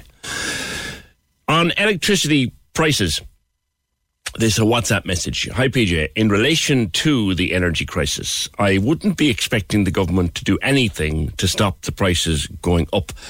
They're taking too much off the top, like with petrol and diesel. When the fuel was over €2 a litre, the government was getting over €1 of that. That is why they won't do anything. I think you did the calculations a few weeks back. I did too, you're right. In relation to the hotels crying about energy costs, these are the same people who hiked up prices all summer so that people couldn't afford them. Sorry, but I don't hold any sympathy for them. Kind regards, Ken. The only thing I would say about that, Ken, and it was Neil Grant from the Celtic Ross that we talked to on that subject, and Neil Grant was one of the people who was turning around to his colleagues in the industry and saying, whoa, lads, whoa, steady on here. There were hotels around the country that were creaming it, absolutely slaughtering people. Dublin being a nightmare. Like, I don't know anybody who has a ticket for Garth Brooks that's actually staying in Dublin. The number of people that are driving back afterwards because it's just bonkers to try to get a room, or driving halfway down the country before they stay somewhere. But an awful lot of hotels around the country did hold their horses a bit. And I know that, looking back on it now, Neil Grant and his colleagues at the Celtic Ross were one of the group that did hold their horses. But your point is a valid one. A lot of people did rip us off over the last few months. 0818 90, or try to. 0818 96 96 96. Stream the freshest hits of 2022 on the Hit Mix. Let's go! Or find the biggest workout bangers on the Fit Mix. The Cork's 96 FM Hit Mix and Fit Mix are streaming live right now. Download the Cork's 96 FM app. Listen on your smart speaker. Or go to 96fm.ie. Funny, you know, the things that start a conversation on the opinion line. The biggest question on our various platforms this morning is, how could I feed me hot water into the washing machine? Is it all right for the washing machine? How could I do it? Would I need a plumber? I don't know. I think you probably would need a plumber to do it properly. Either a plumber, or you'd need to have one of those little outlets on your hot tap or your hot pipe going to the sink kind of thing. But certainly a lot of people asking that question this morning. How do I attach me hot water to the washing machine? That sounds like a good idea. Thanks for that, Morris. 0818 96 96 96. If anybody who does repair or maintain these things for a living knows whether it's okay to do that, we'd love to know too. 0833 96 96 96. There's an international garden to be opened at Ardfoyle Convent in Ballintemple today. It opened this morning, in fact, in the last hour or so. And it's a very special garden. Fionnuala O'Connell from the Cork Migrant Centre Youth Coordinator. Fionnuala, good morning to you. Good morning. Thank you so much for inviting us. This garden has been put together by people in the migrant system, in the direct provision system, yes? Yes, and a big help. We've managed to get so much support from Sister Maura and the Sister of Our Lady of Apostles. They provided a space for us to have this beautiful garden where we've managed to grow so much crops.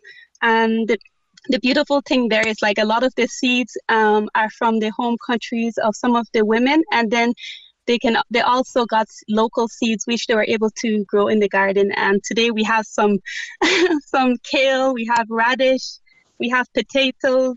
Wow. It's really beautiful. Yeah. So you've been working on this over the summer, I take it, to get it ready and plant it? Yeah, we actually started last year. We've been working slowly, looking at the weather, looking at our volunteers. So it's been a slow start, but I think we pretty much have the hang of it. You know, a lot of the gardening, it's you learn from what works this time, and then we do better next time. But we are so lucky and so proud of what we've managed to accomplish. Now, our climate would be a lot different from the climates that a lot of the women will have come from. So there must be some unusual crops in the garden. Yeah, we do. We have a polytunnel that we were given by the horticulture school at the convent at Ardfoyle. Yes. And we've managed to grow some hot chili peppers. We managed to grow some okra, some muchicha from Eastern and Central Africa. A lot of exciting things. The summer was hot anyway. So what temperature might it be like inside in that tunnel?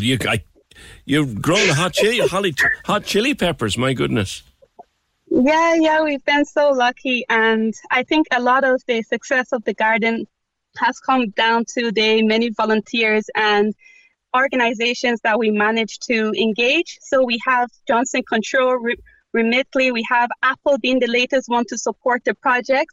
And it's really a beautiful space for people to come and share ideas, learn about each other, exchange culture. It's almost a bridge from here to there, from homes to homes, and from the past to the life people have now. So it's a really special place, and we really love it here, and we hope to do more going forward with it and expand it, hopefully. I was just going to say, I mean, obviously for your own communities, you can grow your own food in a country that's far away from home, and I can't imagine how important that must be to people.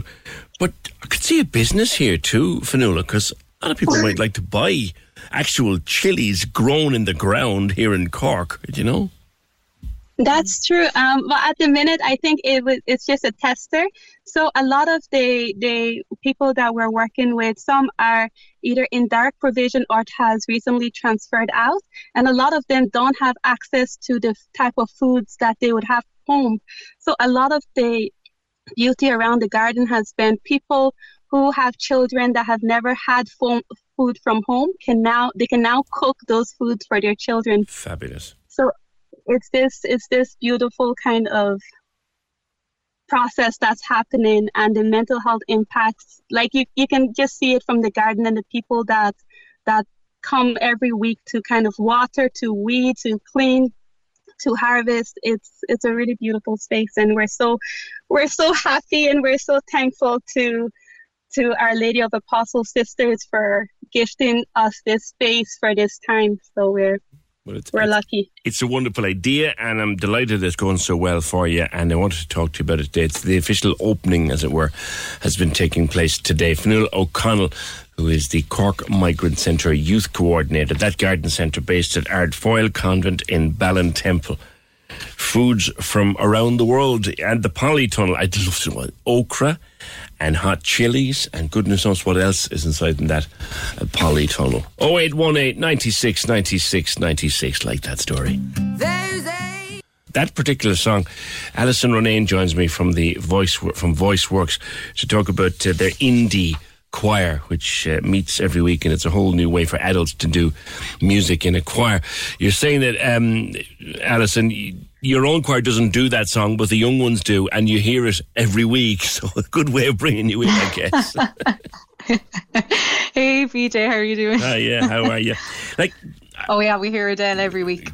Good. Now, you would think when you hear the word choir that you're going down the road of religious music, but the indie choir does pop. Like you do The Chain by Fleetwood Mac and stuff like that. Do you do any particular kind of pop, or does some pop lend itself better to a choir? Like, would you do a Westlife song? Oh, we love it all. Honestly, anything fun. So, like, in the past, we've done ABBA, like Does Your Mother Know, the Beatles with a little help from my friends, Justin Timberlake. We've even done, like, a Zambian folk song called Bonsai ABBA. So it's anything fun, really. And this term, we're doing I Want You Back by Jackson 5, Kiss from a Roll by Seal. What a tune. I love that song. And, of course, Christmas songs, the minute it hits November. For a choir, that's Christmas Central. Of course it is. A lot of people would like the idea of joining a choir, but they think it's very hard. They've never done anything like it before. Would they have to practice an awful lot? Is it just for fun, or is it difficult? Yeah, it's not that hard, really, to be honest. Like, there's comfort in numbers, I suppose. So there's always other people singing the same line as you. Yeah. So, like, what I say to all the choir members is to just listen to each other. And if you get lost, it's grand. Just mime along. Like, or if all else fails, sing the melody. Do you know? Yeah. But look, in every choir rehearsal, there's always bum notes. And to be honest, that's what makes each choir rehearsal just so much fun. You know, we kind of have the crack, we laugh, we learn our lines. There'd be a bit of practice at home. Like, it's a fun choir, but if we have a performance coming up, that's kind of the only time I crack the whip. Yeah. And you're singing the same song as the rest of us, Mary, are you? Exactly. That was a bit jazzy now, right? Yeah. So, like, for example, we just performed in City Hall in Cork with the amazing Leisha Leahy for the Soul in the City Festival. Oh, yeah. And so we had a few tunes to do for that. So one of them was With a Little Help from My Friends by Joe Cocker. Brilliant song, and oh my goodness, Leisha is just an incredible singer. But so anyway, the whole choir, they pulled together and they learned these songs in 3 weeks, and it was incredible. So, like, it's great fun, and sometimes there are performances to practice for, and other times it's just singing away every week and having the crack. Like, I guess apart from being fun, it's a taster for people. So if somebody wanted to go further, if they discovered a particular love for singing in a choir, it'll help them. Exactly, yeah. So one of the lovely things is that we've had some singers start off as choir members, and then they've moved on to do one-to-one lessons with us. Right. And now some of these singers are actually wedding singers or singing teachers themselves. Right. So it's so lovely to see that progression. Yeah, it's just such a lovely introduction for people to music. So every week we'd start off with some warm-ups. So, you know, you're kind of coming away each week learning some new vocal warm-ups. And then I suppose I can't help myself being a singing teacher, and I'll start to kind of point out little bits of vocal technique. You know, maybe if we're doing a particular song, I might kind of point out one thing and I might give them an exercise. And some people don't have any interest, and some people will go away and practice that themselves. And then so there's always opportunities in the choir for anyone who wants to sing a lead line. So I think it's that lovely progression that you can kind of take it as far as you want, I suppose, you know? Yeah. I mean, as a teacher yourself, Alison, I wonder, have you had the experience of a whole bunch of new people in the room and you start working on a tune and all of a sudden there's a voice coming from the corner and going, oh my God, listen to that. Yeah, it happens. and it's so lovely. And I think that's what's so lovely about the group is there's all these different levels, you know. So there's some people who might have never sang before, or maybe a lot of adults who say like, oh, I sang in a choir, you know, when I was in school, and I'd love to give it a go. And so there's like a large portion who are kind of just at that level. And then if I hear a voice that is kind of peeking out, you know, they'll kind of be singing a lead line, I suppose. Yeah. So, are there people who come along, Alison, to something like this and don't know how good they are? Totally, it happens all the time. It's such an Irish thing, isn't it? You know, sure, that was only €2 and pennies. You know, I can't sing at all. Yeah, it's a good start if you wanted to go into further in, like you said, voice teachers or maybe wedding singers themselves. And VoiceWorks now is a major operation. I mean, I remember years ago when it was just starting off. Like, there's lots of other stuff you do. I mean, you train people not so much just to sing, but to perform. It's a whole performance thing. Yeah, we do. So we offer one-to-one singing lessons, and it's for all ages and all levels. So when I say all ages, the vast majority of my students are actually adults. And some of the other teachers then, the vast majority of their students would be primary school or maybe junior cert and leaving cert students. And when I say all levels, some of the adult students I have would be maybe professional or semi-professional. You know, maybe they're gigging and maybe they lost their voice and they're like, oh, okay, I think I need to learn a bit of technique, you know. Mm-hmm. Or some adults are just hobbyists and they're like, do you know what? I have a wedding in a year and I'd love to sing a song at the after. Yeah. And that's as big for them as a professional training for a gig. So, I mean, with the indie choir, you're looking for members now and people can email you. Yes, yeah, so that's info@voiceworksstudio.ie, or you can check out our website. And yeah, we'd love to welcome any new members. So I guess the main thing is if you love to sing, just give us an email. We'd love to have you. Okay, and it's 7:30 to 9 on Tuesdays at CBS Blarney Street. Okay, all right. That's the one. And you're on Instagram as well and on the other social channels. But if you want to join, if you want to get involved, want to find out more, thank you, Alison. Alison Ronayne, from the director of the choir at VoiceWorks. If you want to find out more, maybe join, it's info@voiceworksstudio.ie. And there are 2 S's in there. So it's info@voiceworksstudio.ie. Can we just talk?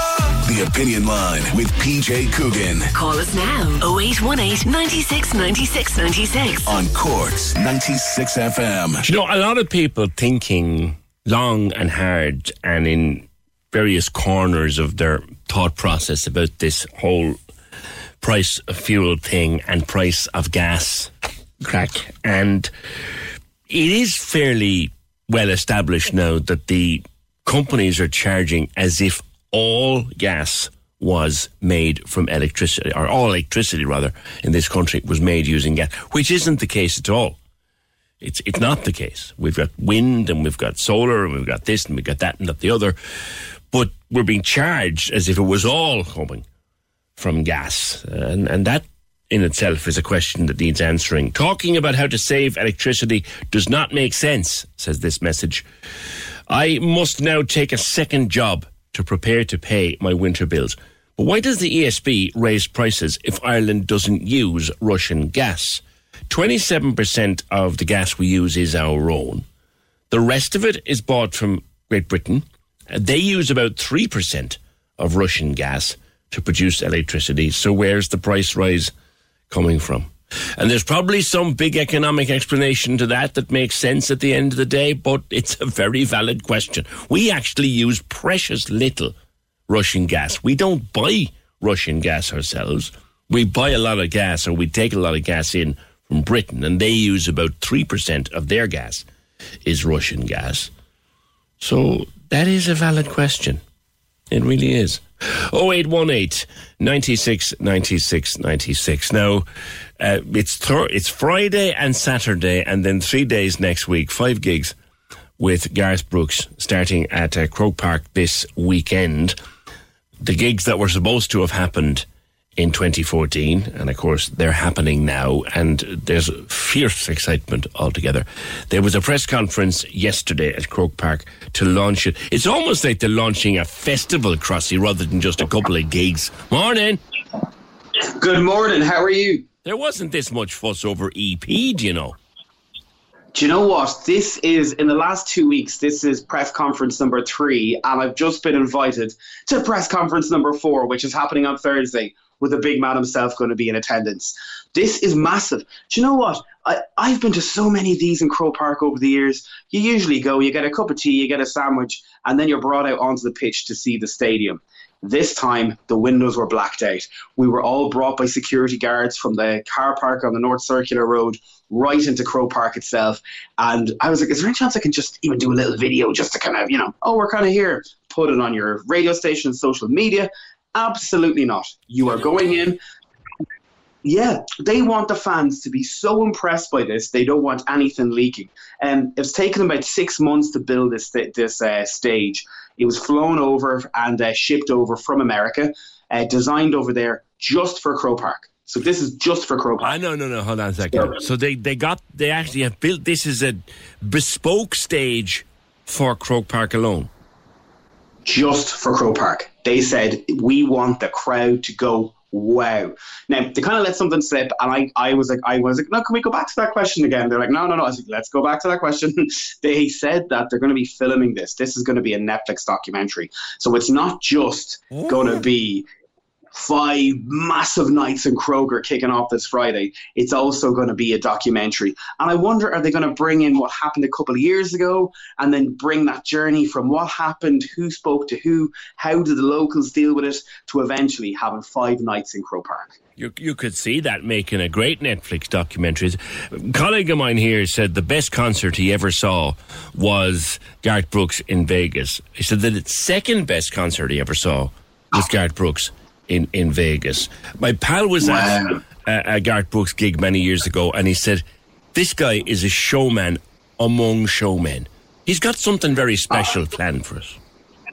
I really think he does. There's 400,000 people on our small island going to be descending to Dublin, to the inner city, Croke Park, to see a man perform. Some people have tickets for the 5 nights. Some people have for 3 nights. And for the first time ever, we were told that there is very few people living in Dublin going to Croke Park. It's all people from outside of Dublin.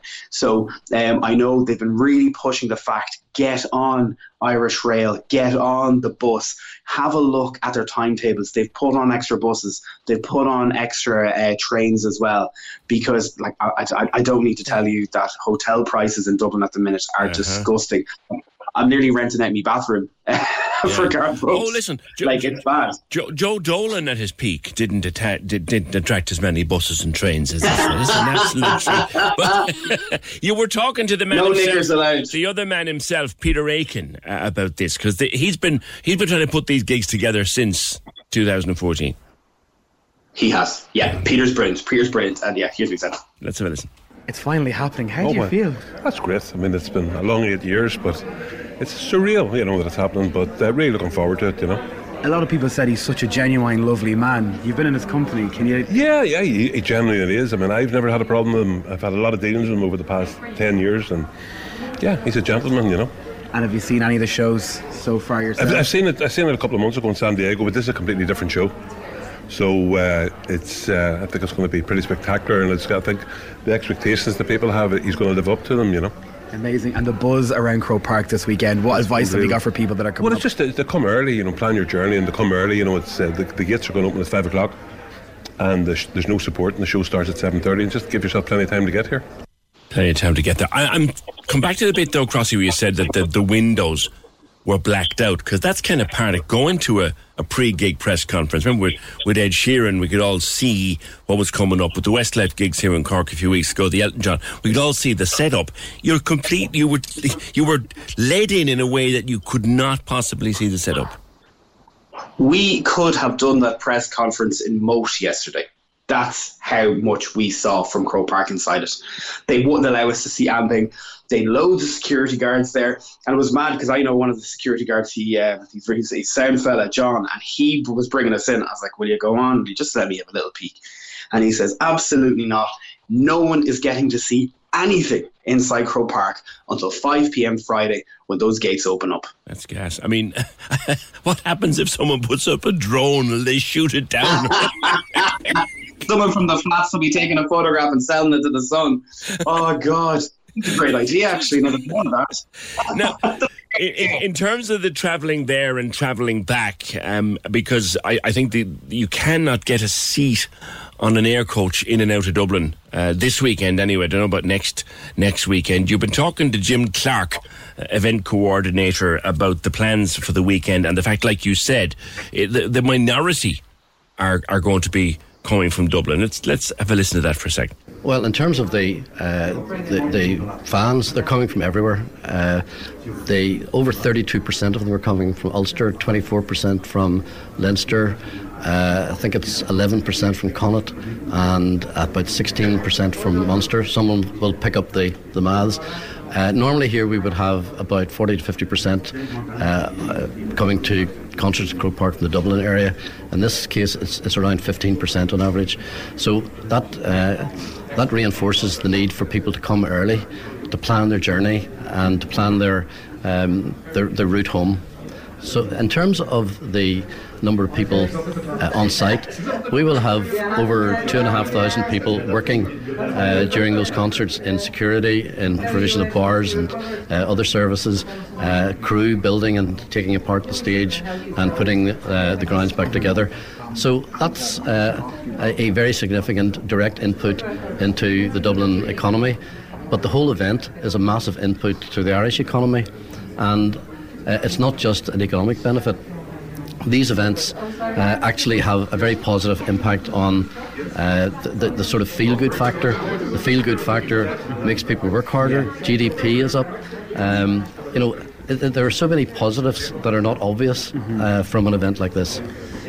I don't think Dublin's ever seen something like this, because usually you get half the Dubs or whatever. That must be mad that, Dublin is getting to see a completely different crowd this weekend. That's why we're emphasising the importance of looking at the Transport for Ireland website, because that is going to help people to get here. It's going to help them answer the question, should I bring my car or should I leave it behind? Irish Rail, Lewis, Dublin Bus, Bus Éireann, all the providers are adding additional services. So it's important that people use that website to find out how best to plan their journey to Dublin, the journey from wherever they are in Dublin to Croke Park by 7:30. That's what time we start at. And also that they plan for leaving Dublin if they're not staying for the evening. Okay, now Crossy, talking about tickets, they've insisted on all tickets to be digital like it was for Ed Sheeran. Now, I'm going to say this in the kindest way I possibly can. A lot of the Ed Sheeran clientele would be what we might call digital natives and would get the whole thing about carrying a ticket on a phone. Some of those who'd be going to Garth Brooks would still have a Rockia. How are they going to start all that? Do you know what? I think they're just telling people, if you've got it, do it, and hoping that 90% of people will do it. They won't be turning you away. If you still have your ticket, you'll be grand to walk in. They'll scan it and you'll get in as normal.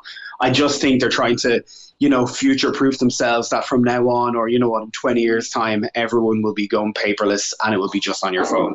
But they are saying one thing, charge your phones, because there's a lot of people, if you're on the bus up at the train up and you're fiddling around with your phone for a while, then all of a sudden you get there, you get lost, you can't access your ticket, you don't know where you're going. Have something, maybe even a battery pack, one of those charger packs as well with you, just in case anything like that happens. They really don't want anything bad to happen this weekend. There's 400,000 people going to be in on the north side of Dublin.